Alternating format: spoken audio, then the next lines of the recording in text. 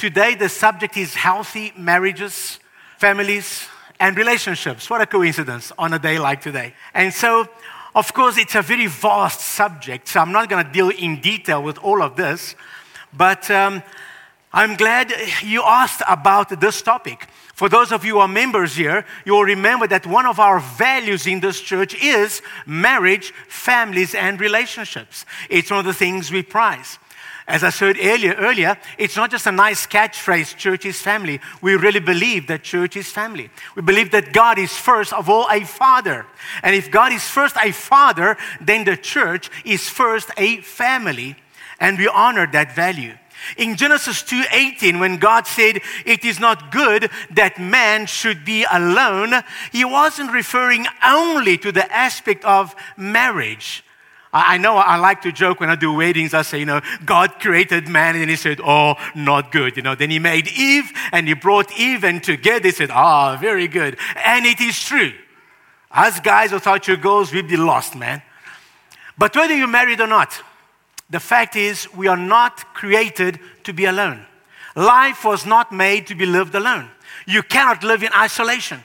We are made to be together. Life is better together. So God is a God of relationship. In fact, God is a relationship. God has never been alone.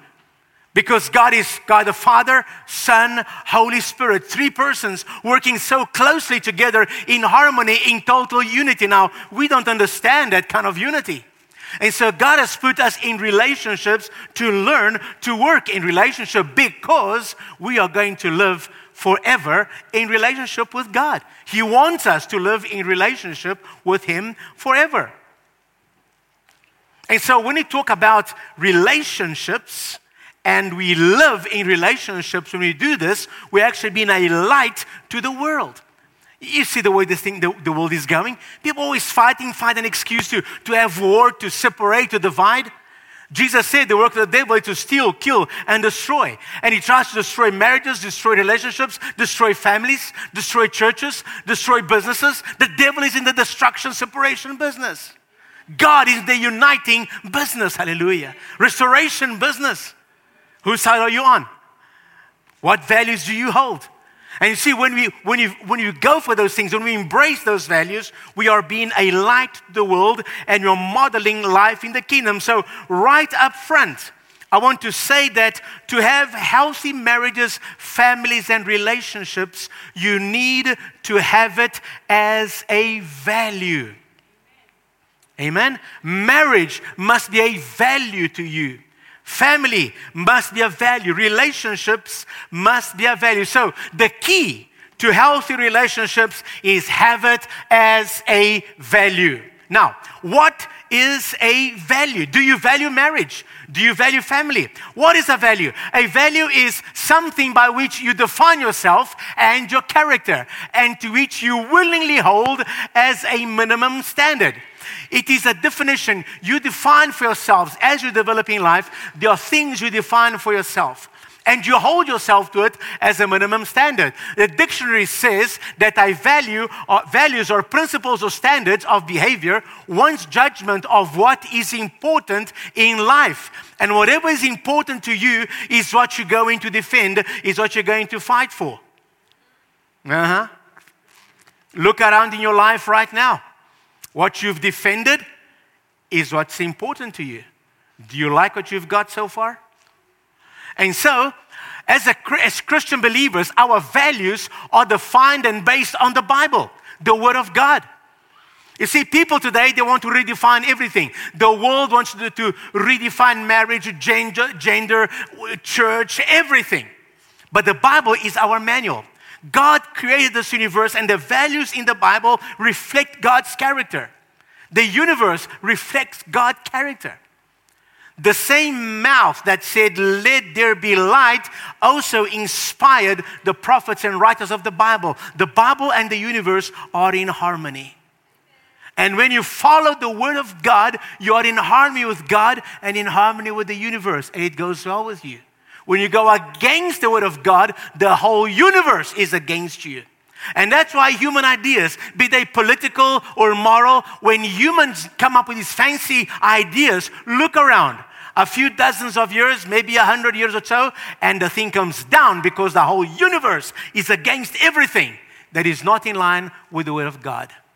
Whatever is not in line with God will not last. The Word of God will remain forever. That is why when we do things that align our lives with the Word of God, it remains.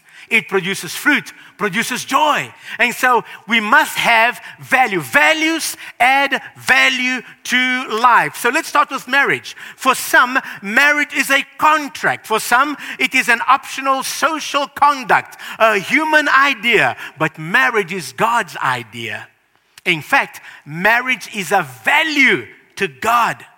The Bible talks a lot about marriage, but let's look at 2 verses. Genesis 2:24.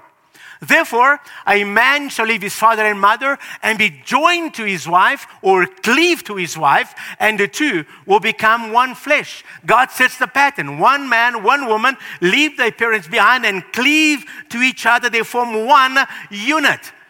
They form a decision unit. When a man and woman get together as husband and wife, the whole family doesn't come along, all right? It's just the two of them. I've seen this. They get together, the whole family comes, and the friends and the buddies think they can still walk into home and go to the fridge and help themselves to beers. Hey, whoa! One man, one woman, one unit. The rest, back off.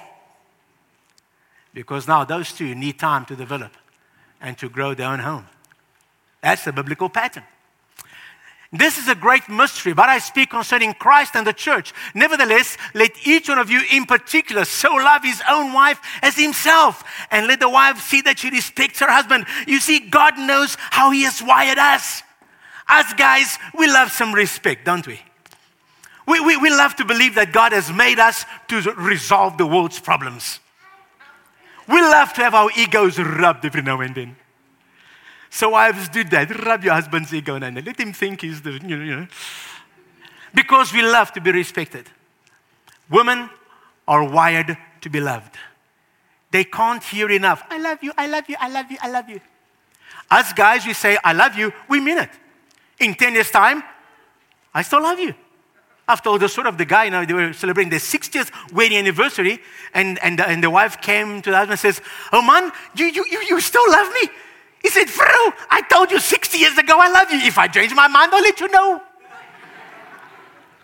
You see, that's how us guys think. We make a decision, it's done, so we forget about it. Not the woman. She wants to hear it again and again. And so we need to learn to love each other the way they are made to be loved. And that's why God tells, hey man, love your wife. Tell her you love her. Show her you love her. And woman, respect your husband. I know you can get excited.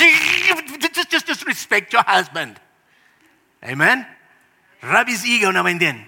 But you see, not only that, but the Bible says that the marriage is God's idea, okay? So if you want to know about marriage, look to the Bible. Don't look to Hollywood, amen? Marriage is valuable to God. And the Bible says that marriage is a picture of the relationship between Jesus and his church. So when you learn about Jesus and the church, you can learn a lot about marriage from there. The sacrifice of Jesus, how the husband must sacrifice himself. The woman is never called to sacrifice herself. The man is. I should have told you before I did the vows.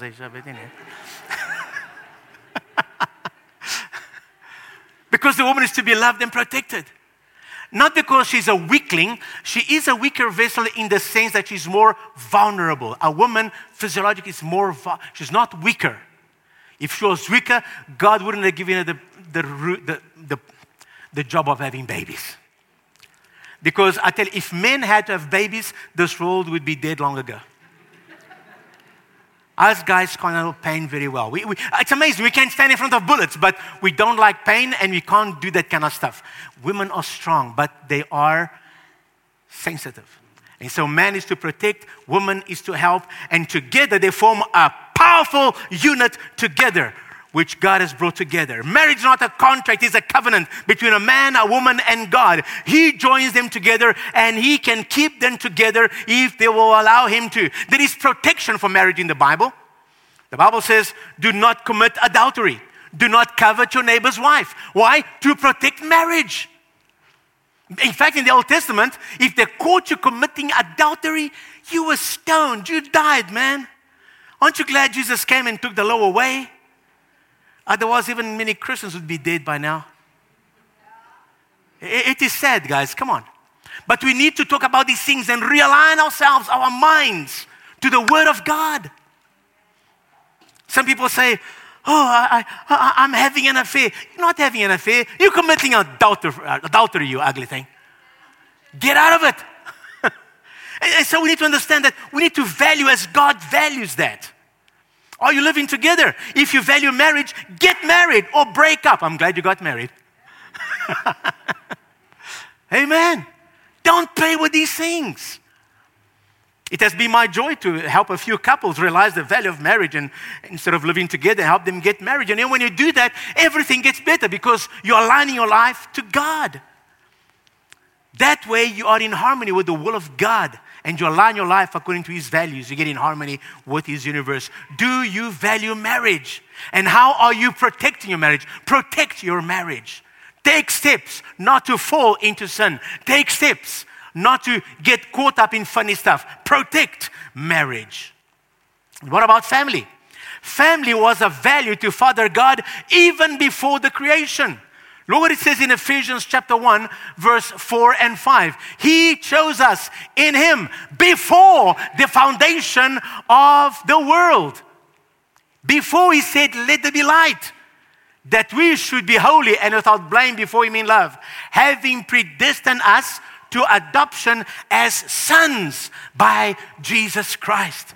God was thinking of family even before He began creating the universe because He's a Father. And family to God is not just a good idea, it's a value. It's important. For this reason, I bow my knees to the Father of our Lord Jesus Christ, from whom the whole family in heaven and on earth is named. Listen, family is not something we do on earth only, in heaven as well. So our idea of talking about church is family is not a nice idea, it's a biblical idea. Because guess what? When life in this world is over, family continues in heaven. We are going to be in a family forever. Get used to it. Oh, Pastor, but if you only knew the people in my family, that's why God put you in the family. To learn to relate to your family. To learn to relate to people. To learn to relate to one another because we're going to be doing a long relating up there, okay? But you see, because God is in us, we can learn to relate to one another. Amen? Family is important. So God placed us in families to get used to living in family. God has always been a father, and family is an eternal concept. So what are some things we can do?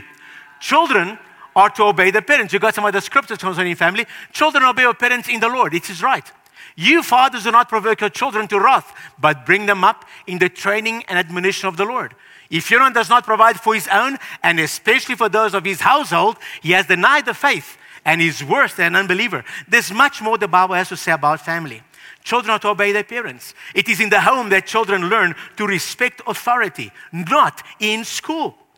The problems we have in school with violence and bad behavior and children becoming violent towards teachers and one another, folks, that is not a problem from the school. It comes from home. Some people take the children to school or to church and say, there, teach them to behave. No. In church, we teach them the Word of God. In school, we teach them to read, to write, and science and history. At home, they learn to respect authority. It's the parents' responsibility to teach that. Honor father and mother. The hearts of the fathers should be towards their children. Unfortunately, too many fathers' hearts are more turned to sport or to business or to work than towards their children. Take care of your immediate family. Recognize the authority of family. Value as well your spiritual family. Do you value family? Your family. Your spiritual family. Do you have a spiritual family? The church is very big. It's everybody that believes in Jesus across the world. We are billions. But God puts us in little church families, that we can be together, serve God together, encourage one another together. And so we learn about family. Is the Lord perhaps reminding you today of something you should do with your children or as family? Amen. And so obviously, unfortunately, we live in a world where sometimes families do break apart, where sometimes divorce takes place. We're not in a perfect world. But Jesus is still there to help men, to help people continue with life and do life together. So no matter where you are, make sure relationships are happening. Seek God, seek direction, seek His help. And finally then, general relationships. You may be part of a family at this stage of your life or not. However, we should all relate to others, either as family or as friends. Genesis 1:27 tells us the following. God created man in His own image. In the image of God, He created him. Male and female, He created them. And Jesus said, love the Lord your God with all your heart, with all your soul, and with all your strength, and with all your mind, and love your neighbor as yourself. We are all created in the image of God. That makes us valuable. And that makes relationships valuable. Jesus taught us to love God and to love others, even to love our enemies. The word love is the word agape, which means to desire the best for the other. If I love you, I want the best for you. I might not agree with you. I don't have to spend hours with you, but in my heart, I have to want the best for you. I need to be able to pray for you. I need to be able to look at you and say, I see the image of God in you. May God help you. May God bless you. I want the best for you. How can I help you in any way? What can I do? Amen? And so that is what he's talking about in terms of loving one another. And that is possible because the followers of Christ, God has put His love, agape love, in our hearts. We just need to let it flow. What can we do? We can show respect to everyone. Do not be partial. People often show respect to people of their tribe, whatever their tribe is. For some people, their tribe are the people with the same social stand. You know, we're all upper class people, you know, so we all have nice cars, and all those people at the bottom, you know. To some people, their tribe are the people of their own nation or their own language. The other people, their tribe is the people of their own skin color. The rest, you know. So be careful with this kind of stuff. You're causing division. God didn't create us for that. He just said, love one another. He didn't say, love one another if they belong to your tribe. And in fact, the Bible says in Acts 17 that the Word of God says that He made from one blood every nation of men. Interesting. God didn't make from anything else, but from one blood, every nation of men. So no matter what nation, no matter what part of the world you come from, what language you speak, what color your skin is, our blood is one. Do you know, I can travel across the world. I can go to a country where the people have a different color to me, different features to me, different language to me, different everything to me. And if I need blood, one of those guys can give me blood. Because you're made out of one blood. Not out of one skin or one language. Out of one blood, God made us all. He loves diversity. He loves the multicolor, multi-everything. And so we are to learn to relate to one another because we have so much in common. Above having one blood, we have the image of God in us. And for that, I respect you. Amen. So let's respect one another. Number 2, appreciation and servitude. Appreciate the people around you. Be grateful to them. Be willing to serve others as Jesus taught us to serve. He's our Lord and He served. So we who follow Him, let us serve as well. Let's value and protect human life. We live in a day where human life seems to have no value. Laws are passed that, practically approve killing people. It's amazing in so-called, progressive nations, they pass laws that you can kill babies almost about to be born. It's okay, kill them. Here in South Africa, people will kill you for a cell phone. Life has no value these days. We as people of God, we need to value life and teach others the value of life because God's image is in us. And we're going to be accountable for that. We must always defend human life because life is eternal. It may end on this planet, but continues in eternity. And we must do our best to our people to get close to God so that when life here is over, we can all be together as family, relating to one another with Father God forever. Amen? Amen. You can hear more on relationships by going to our website, www.awakenlife.co.za. One word, awakenlife.co.za. Towards the last year, we did a mini-series on relationships. And you can hear there about relating to God, relating to your neighbor, relating to yourself, some good teachings over there. Be alert as well, as later in the year, we have a marriage enrichment evening, and we have some parental teaching as well. But today, remember this. Let marriage, family, and relationships be a value to you. Defend it. Stand for it. Amen? As it is to God. Then be sensitive as the Holy Spirit speaks to you and leads you into maintaining a healthy marriage, a healthy family, and healthy relationships. Amen? Amen? Amen. Enjoy your time together. God bless you.